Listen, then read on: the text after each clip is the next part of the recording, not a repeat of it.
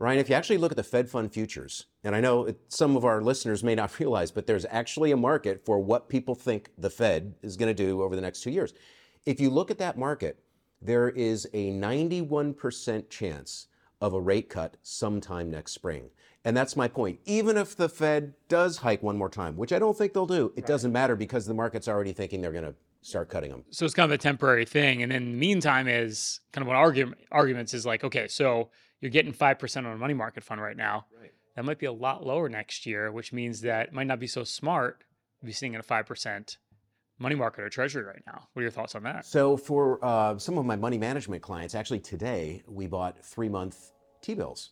And I tell you why. We had some new money come into the fund, and we allocated some of it to the Bullseye American Ingenuity portfolio. And then we decided to just put some of it in 3-month T-bills in case there's some volatility over the next couple of weeks, which, is a fair assumption, given what's happening or not happening in Washington, given the UAW, and just given this time of year. This is when bad stuff happens, September, October. So we save a little cash. We're in 3-month T-bills. We get through that, and towards the end of the year, we start to put some more money to work. I don't think Bob would wait. What? You just buy the stocks now, buy them all now? Well, we've had, they're down 8% from the high, the S&P. Yeah. We've been in a big boom and bull market since a year ago, right? You're one of the few people I watched on national news that recognizes that. So, we get down another 2-3%, maybe not. I don't know. I think the valuations are pretty good right here. Yeah, I do too. And that's why, we put a big chunk of change to work today for a brand new client, which always feels good. Yeah. And, you mentioned the S&P being down, whatever it is, 6, 7, 8% from the July high. I'm down more than that because, I'm a growth investor and my names tend to move. The NASDAQ is down 10, 11, 12% from the high. You look at some of those Cathie Wood ARK ETF names, and they're down a lot more than that. So, I think it's just a question of being balanced and thoughtful, and that's what I try to do on behalf of the clients. I think what Adam's really trying to say is, he's got more cowboy money at play than the S&P 500. But no, in all seriousness, I think, one thing you and I have been two maybe the biggest bulls on Wall Street. Yes. So consistently, which, the actual quote unquote experts have been dead wrong here. And now you're starting to hear the drumbeat again. Market's down a couple percentage points from the high. It's like, okay, well, we were wrong all year, but we're definitely going into recession next year. Yeah. You're going to go to cash, sit in that 5% treasury. That drumbeat is so loud, and I'm so tired of hearing it because those people are so wrong. I think employment is the single most important factor right now in why this economy continues to chug forward. I'm not saying that it's great that we're all making more money than we've ever made before because inflation's reduced our buying power. But what I am saying is that we still have a near record number of people employed. And they are actually making the highest gross adjusted income ever. Maybe not as much as they were in inflation adjusted terms a couple of years ago, but when you have that many people making that much money and they're out there spending it, that is good for the economy, which is ultimately good for earnings. And so I think this notion that we're going to suddenly turn into a recession is wrong-headed. Yeah. Well, they also couple the fact that earnings have come in way better than expected. You've got the strong employment market, but inflation's still hot. So economists would kill me if there are any They economists might, listening. They might. They're going to kill me for saying what I'm about to say, okay. Because this is not how you actually do statistics. But back of the envelope, just for all of us here having this conversation, if you just average, amongst us girls and guys, if you just average the consumer prices index, CPI, the producer price index, PPI, and personal consumption expenditures, PCE, those three measures of inflation, and then all the different ways that they're quoted month over month, year over year, core, non-core, et cetera. If you average all that together, what you'd find is that the inflation number is somewhere around 3.6. And it was, by the way, 3.3 about a month or two ago before we had the uptick in oil prices. So 3.6 starts to get towards that Fed number, right? Which is 2%. Yeah. Which I don't think they're going to get to. And again, that's my shorthand way of looking at inflation, which isn't entirely fair, but I think it's a reasonable ballpark. And remember, producer prices were over 11. Consumer prices were over 9. So if you average all the stuff together and you can get to the mid 3s, with a 2% goal, that's pretty good. Yeah, no, absolutely. I mean, I think that's the whole idea, moderating inflation and a labor market that's just like not going to fall off a cliff because we have a labor shortage. And I think that's like one of the biggest arguments that you and I have had is like, how can you go into recession when you have full employment? It just doesn't make sense. Right. I think Maria hates the fact that when she does the market segment with the two of you on either side of her, that she knows exactly what you're going to say. She said, like, she's so used to listening to negative nabobs all the time. It's like, what's wrong with you two guys? Right. So I think right. He's like, oh, yeah. You guys have been right. I'm sorry. You're right. Yeah, okay. Forget about what those economists say. But I think, Adam, who listens to the Federal Reserve? I mean, they've been wrong so many times for so long. I just, these economists, they kind of, there's like a secret club. They all have to back each other with their wrong views. I mean, it's just pretty surprising, I think. Yeah, the Fed, it's amazing. If you remember before COVID, and I know that seems like a world away, and it was in many ways, but before COVID, inflation was like 1.5%, and the Fed was trying to get it to 2%. And do you remember when Jerome Powell said, if inflation starts to heat up, we'll let it run hot? He sure did. Yeah, he sure. I mean, wow. 9%. Yeah. And that's your point, Bob. They've gotten a lot wrong. I think they're in the process of starting to get it right. They might actually engineer a soft landing, but you're right. They've gotten a lot wrong. Bob's kind of a hippie from the 70s, so it's like, don't trust the man, don't trust the Fed. I think it's in the same vein, Bob. What do you think? Yeah, something like that, right? But, when we started Payne Capital, in the teeth of the great financial crisis, right? We launched the firm. Everybody was against investing in the U.S. stock market. They didn't. It's like, oh my God, you got to stay in cash because things are so bad they're never going to get better. And I think it was probably the lowest exposure to equities in the last 20 years that we saw the average investor. Now, I think people are a little too greedy in that they're not investing in the right companies. It's like the mega cap 7 is the only thing they invest in. We see a lot of portfolios we review every week that come in, and it's the concentration in those just mega tech stocks. I think it's just surprising when you look at how far we've gone in 15 years. So, I believe that diversification is the only hedge against being wrong. And I think that we run into a lot of that. When we try to onboard somebody new or we meet somebody new. Adam, are you seeing the same thing? You're seeing people with this incredible concentration in the same 7 stocks and not willing to diversify, believing that they're going to miss out on something? Well, I own those same 7 stocks myself. To be clear, you don't have your whole portfolio there, do you? No, of course not. There are 43 names in the Bullseye American Ingenuity portfolio. And while those big guys are weighted up around 4%, so, they're 28%, just to make the math easy, 28% of the portfolio, 7 names at 4% each. The rest of the portfolio is well diversified, 72 names, or rather 72 percentage points across, another 35 names. And so those names are 2 to 3%. And that way, if one of my little growthy names that no one's ever heard of, trading around $6 that maybe one day trades at $60. Like Splunk? Right? Splunk was a takeout. Yeah, I saw that. In fact, I rewrote that for subscribers, and when it gapped up after earnings, and I said, I'm reiterating my buy at 52-week highs, which always makes people nervous, and then it gets taken out. Well done. Well played. But it got taken out too cheap, which is an interesting point, by the way, guys, because the takeout multiple on Splunk was 6 times sales. And wow. As I said to my subscribers, this is way lower than it should be. This should be taken out at 11 or 10 times sales. But when you have interest rates up at 16-year highs, that compresses multiples. And that's an important force right now that's keeping stocks sort of at bay. Yeah, no, I agree with that. Actually, though, I'm going to steal a line from you. Well, first off, we hear a lot about, Chris is concerned about Bidenomics. He can't sleep at night. That's all he thinks about. How Biden is, taking the economy off a cliff. That's just a joke. But I think the bottom line is what we're looking at is margins should start to expand because of American ingenuity, right? You're starting to look at how AI is going to increase and improve productivity. All automation. You were just at this factory. Oh yeah. Why don't you tell us a little bit about that? I mean, we're talking about how you were in a fully automated factory. Was it in upstate New York or Pennsylvania? It's a company called GXO Logistics, Right. which is the largest third-party logistics provider, pure play logistics provider in the world. So, for example, We got to put a clip of that up, by the way, as you're talking. These robots, I called it robot ballet.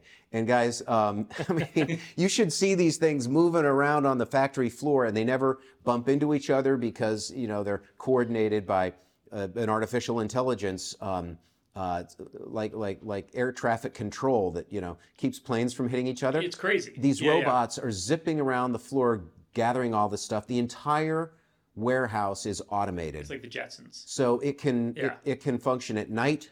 It can function without lights. It can function 24/7, of course. You don't need to air condition it. You don't need to heat it. You don't need to pay benefits. You only need one shift because robots work 24/7, right? And so you can improve productivity many fold.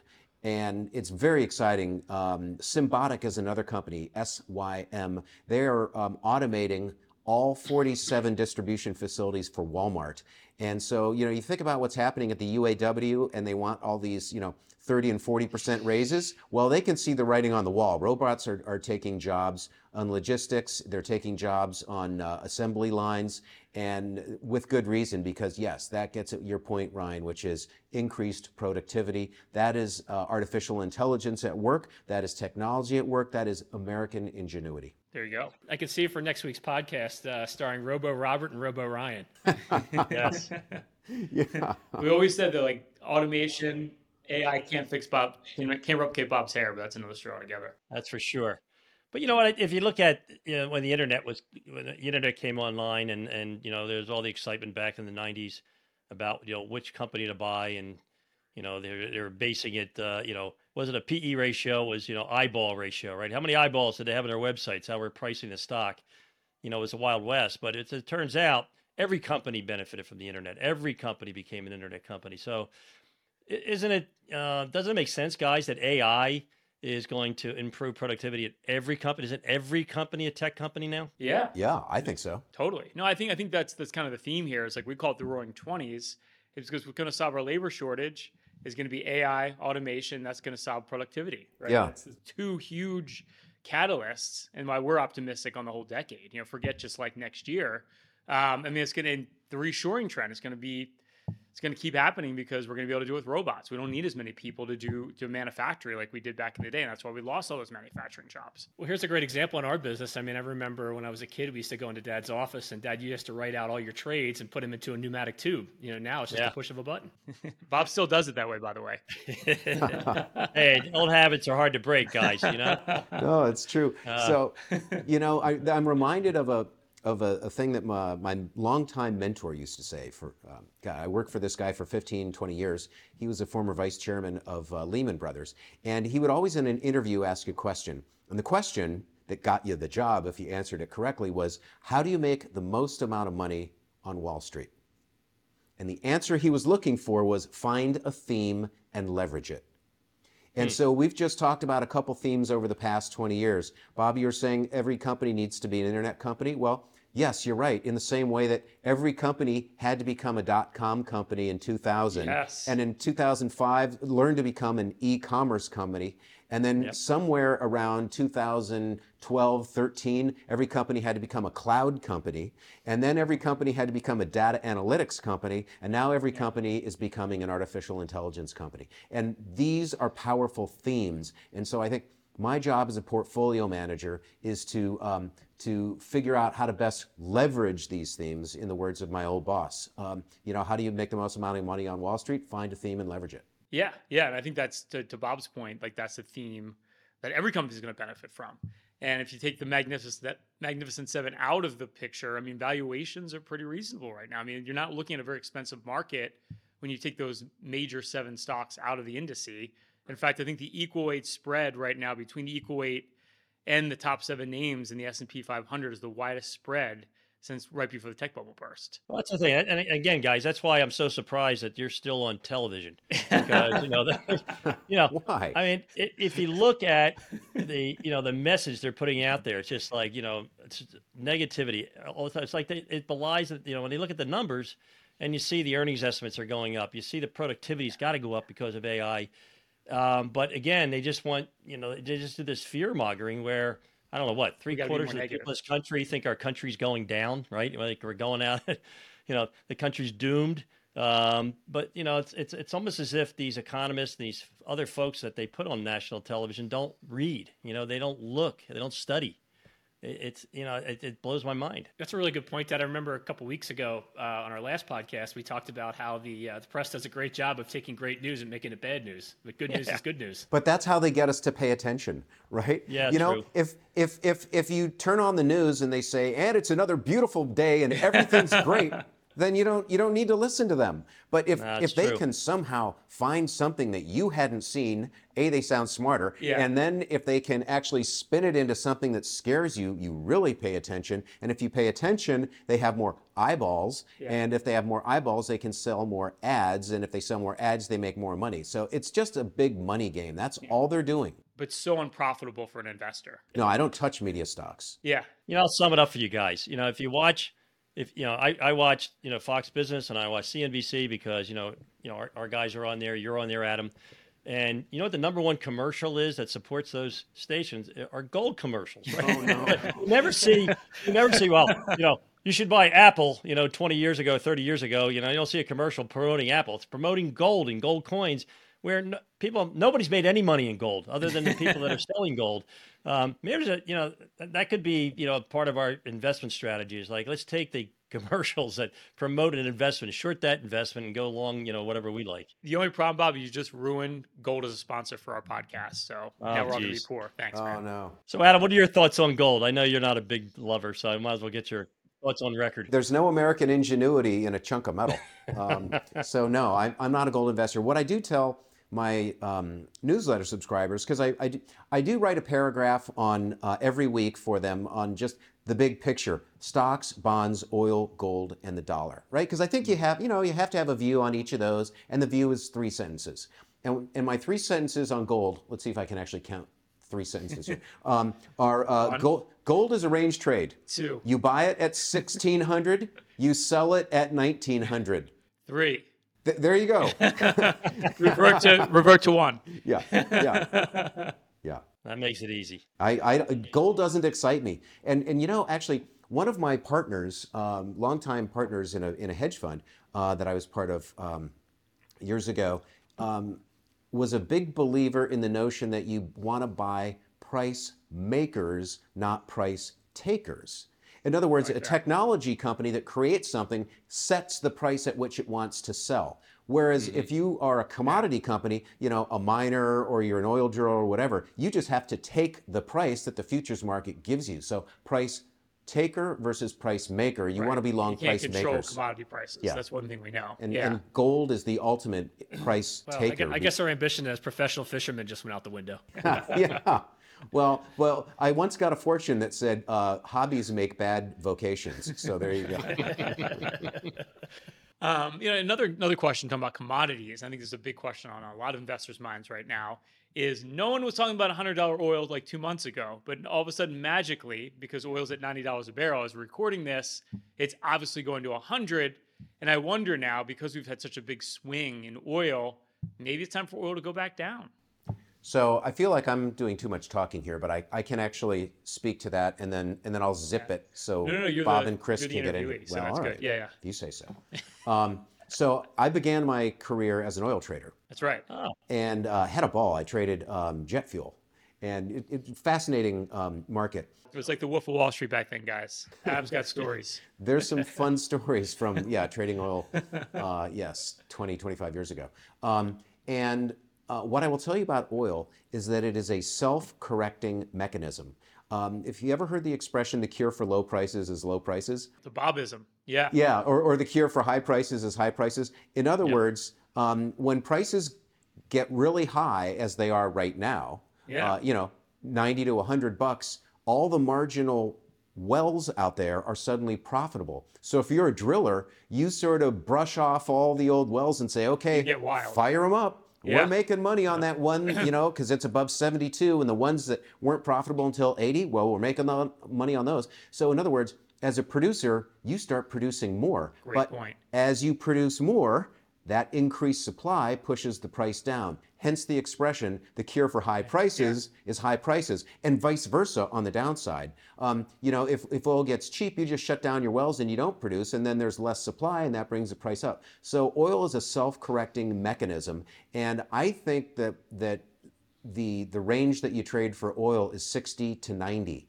And so I would be a seller of oil. In fact, I think I'm going to sell my 3-year energy holding. It's my only price taking position, and that is Energy Transfer, which is the largest operator of pipelines. It still yields 9%, but I bought this thing at $3 in the hole. It's now trading at 14, which is my target. I always sell half when it gets to a target. I think I'm just going to sell the whole thing, because if oil comes down, that stock's going back to $10, and declare victory. That also makes me think the overall economy, what a boon. If we start seeing oil prices come down, we know inflation is still starting to moderate. That could be a huge catalyst for the markets to go higher before the end of the year, right there. Yes, and meanwhile, in the near term, because oil prices are higher, you might actually destroy some demand, which might actually ultimately help the inflation scenario, right? You may not drive as much. Airfares go up more, so you may not take that extra flight. You know what I mean? And so you might see a little spending in the near term come down, which would be just fine.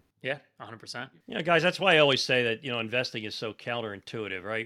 You watched Jerome Powell last week and talked about the Federal Reserve was testifying, about what was going on, and they paused, and then the SEP report, the SEP report came out.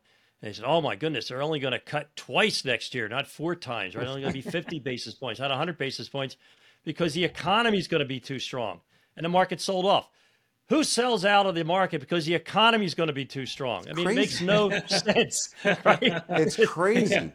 Well, we've all become way too smart, Bob. I mean, there are like way too many people trying to think, way too far in the future, if this, then that, and they get 3 steps too far ahead of themselves. Yeah, that sounds like every analyst on Wall Street. Yeah, like what could go wrong 5 steps down the line? Right. Yeah. Meanwhile, it's like, oh my God, it's horrible news. GDP growth is going to be double what we thought it was going to be. Yeah. That's horrible. Horrible. Yeah. Unemployment's lower than we thought it was going to be. Like, terrible news. Sell everything. That's where we're at right now, right? The news is so good that they can only spin it as like, this is negative. Yeah. Clearly it's not negative. This is always good news when the economy's growing and people have jobs. Period. Yes, period. Yeah. The market is just cruel. I mean, we made fun. I don't know, all year long on this podcast, we've been making fun of the perma bears, like Mr. Mike Wilson over at Morgan Stanley, and some of these other folks. And then finally, when we got to 4,600, right after they were calling for 3,100, like a drumbeat every week, every month, they were on television. We get to 4,600 and they finally capitulate. Right. And the market goes into its correction. I mean, it's all about how cruel the market is. I mean, these poor guys, we finally got it right, and we capitulate, and now we have egg on our face twice. So it's just. Well, at least we've got a good contraindicator. If Morgan Stanley says buy, you want to sell. And if they sell, you want to buy. I think we just came up with a new fund. Yeah. Yes. The Anti-American Ingenuity Fund. Something like that. And of course, and a lot of people are very cynical, right? I mean, poor Jim Cramer's on TV all the time. And he talks about a lot of stocks. So they create an ETF. It's one long Jim Cramer ideas and one short Jim Cramer ideas. So you don't want to get too popular, right? You just, it's true.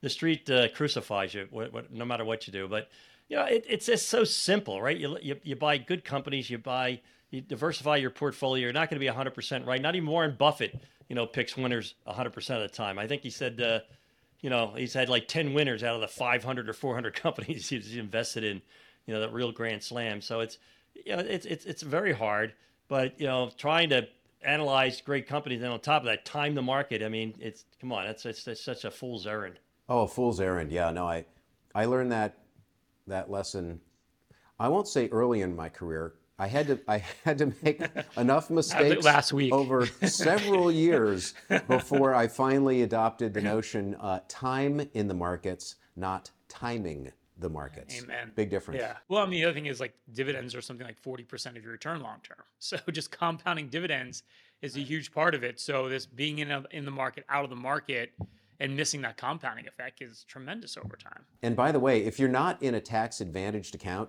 if it's an after tax account, the stock's got to go down, whatever, 20, depending upon your capital gains. Your what am I trying to say? Your tax rate. Stock's got to go down 20% or more just, to justify the sale that you made, because you're going to have to pay taxes. One of the things, it just to codify human behavior, you look at the revenue that the government's bringing in, it's dropped dramatically this year because they had such a big boost last year from people panicking out of the market because it went down.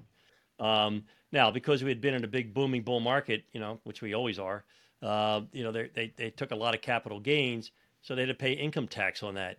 I mean, it's just, that's insult to injury, right? Yeah. So it just shows you how human behavior and investing is more emotional, than it is, using that gray matter in your brain. Yeah, and we're all guilty of it. I mean, I certainly am. If I some morning wake up and I check futures and they're down 1.5%, I then go to my Bloomberg and I look, okay, which of my names is down the most pre-open? Oh my God, why is it down 7 or 8%? There's no news, yes. And it makes me kind of sick to my stomach. But I have to remind myself, that's just the game, and it's pre-open, and we open and oh, look at that, a name that was down 8% pre-market suddenly is only down 3%, and by noon it's kind of back to flat. You just say, okay, all right. Well, Adam, Ryan's a perma bull, so if you're ever feeling a little bad about it, just pick up the phone and call him. That's right. I thought I was a perma bull, and Ryan takes it to another level. Yes. Well, you know what, Adam? I mean, you're managing people's money, so it's that's an added pressure, right? It's one thing for your own portfolio, but then it's like you have to manage, your own emotions, because you have to answer to your clients. Plus, you have to help them to manage their emotions. Yes. And it's I can tell you that a few occasions where people have panicked and basically say, "Get me out! I don't care what you say." And then they come back 2 days later and go, "Why did you let me do that?" It's like, well, wait a minute. I'm in a regulated industry. Right. It's not like I can say, "Oh, I didn't do it because I'm your friend or I'm your advisor." 2 days later, now I got a lawsuit, right? So investors have to understand this industry is highly regulated, and if somebody gives you an order, you got to execute. So it's managing that emotion. That emotion it's like that flight or run. Fight or flight. Fight or flight, yeah. So, it's like it's so much easier to run, but then, and then you put your hat, you put your thinking hat back on, going, wait a minute, this is the best, this is what I've been hoping for, right? Yep. And you hear that all the time. It's like, I don't want to invest in the market's too high. And then when you get the correction, I don't want to put any money in there, So it's the emotions are just amazing. And, for years, people would ask me, it's like my son or my daughter wants to, pursue the industry that you're in. What do you recommend they study at university, Bob? Should they go and study economics? Should they be a finance major? And I said, oh, no, make sure they study abnormal psychology. They'll be perfect. They'll make a fortune for them and their clients. So it's, because when you look at the history of the markets, right, you go to the last 100 years, we're up 75% of those years. Right? Yeah. So 25 years down, 75 years up. What are the odds you're going to pick the 1 year? Right. The industry is always bearish. Yeah. And the odds are against you to be bearish. That's one of the greatest ironies. That is incredibly ironic. And bears always sound smarter than bulls because, it's as though they've seen something that none of us gullible bulls have seen. But that is just so wrong for all the reasons you just said, Bob. But you know what, Adam? I think that's what it is. I think when you're bearish, when you're negative, you come across as like I'm trying to help you, right? If you come across positive and you sound Pollyannish, you sound like, oh, you're trying to sell me something, right? So when I listen to you and I listen to Ryan and you guys, you come across, it's like some of the people, their viewers are going, oh, they're just trying to sell us their fund or their services. They're not really bullish, right?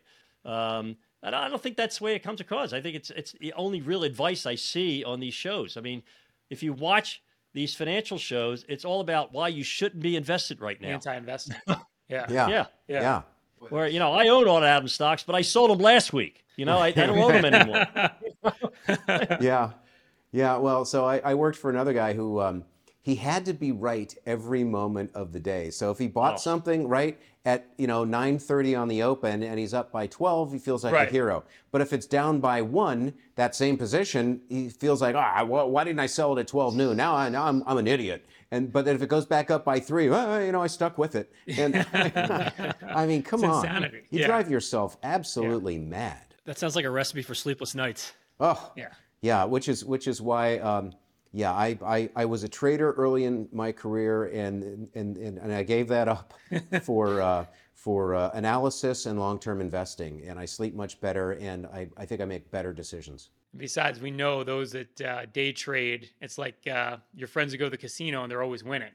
And like, how can you always be winning if these multi-billion-dollar casinos are built? So they always tell you about when they win, not when they lose. Oh, so true. Yeah. And why do they have so many lost carry forwards? Yeah. Well, we all have a few of those from last year, I'll be honest. If you're always right, there's no risk.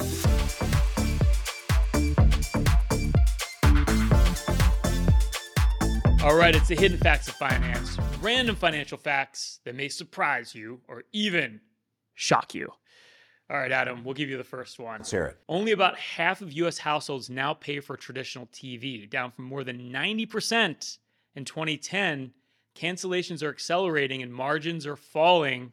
Have you cut the cord yet? No, I'm still one of the idiot 50%. I spend $221 a month for my Spectrum cable. And I tried giving it up, and I just got so annoyed because I couldn't get sports.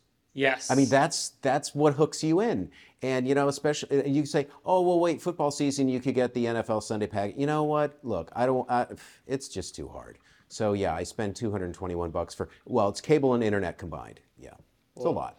They thank you for keeping them alive. Yeah. All right, Bob, 50% of children born after 2004 will live to more than 100. 10 years ago, 12% of the population was over 65. In the next 10 years, an estimated 26% will be older than that. And I thought, this is going to be an incredible market. Hey, Rye, you know what? There's a chance I can go back and be born after 2004. I want to live to 100. Actually, I feel like I'm 100 now. I don't really want to experience that. So I'm kind of glad that I'm not born after 2004. But, truth be told, guys, everyone's living longer. And, life expectations go up because we're healthier, we're better educated, people exercise, genetics are on your side. And I think that that's really the best case you can make, not just for investing, but investing properly based on longevity. That's where planning comes in. I see so many folks out there who don't have a plan, who, let's face it, planning's boring. Nobody wants to do it. It's a necessary evil. It's like budgeting. It's like dieting. You got to plan. Preach it, Bob. Chris. All right. Employees globally work almost a day at home per week. The number is greater in Canada, the United Kingdom, and the U.S., and lowest in Asia and France. Chris should be bringing the numbers down for the U.S., given the fact he sails like every other day. Well, and, add to the fact that I was just sailing in Canada, it just increases that number. No wonder those numbers are so low for working in the office. But, good thing is... ever come to the office, right? I did get a waterproof Bluetooth installed on my catamaran so I can talk to clients while I'm racing. All right. Well, Adam, man, thanks for having me on the show today. It was awesome. Oh. Great conversation. We'll do it again soon. Oh, yeah. Bob, Chris, thank you guys. I really thanks, appreciate Adam. being on with See you. you again. Yeah. Hey, and if you like this podcast, love this podcast, you can subscribe on YouTube right now. You can click the like. If you like this episode, you can click that notification bell to be updated every week of all our new content. You can subscribe on Spotify and on iTunes. Please give us that 5-star rating. Leave us a comment. Tell everyone how much you love the Payne Points of Wealth. That's it for this week. Stay loose and keep an open mind. Thanks for listening to the Payne Points of Wealth. Hopefully you found the ideas discussed in this episode valuable and useful for your own financial journey. You can find out more about Bob, Ryan, and Chris's firm, Payne Capital Management, at BeBullish.com or through the contact information found in the description of this episode in your podcast player or app. Join us next week for another episode of The Payne Points of Wealth, brought to you by Payne Capital Management. Information provided on today's show is provided for informational purposes only and does not constitute investment, tax, or legal advice. Investment is obtained from sources that are deemed to be reliable, but their accuracy and completeness cannot be guaranteed.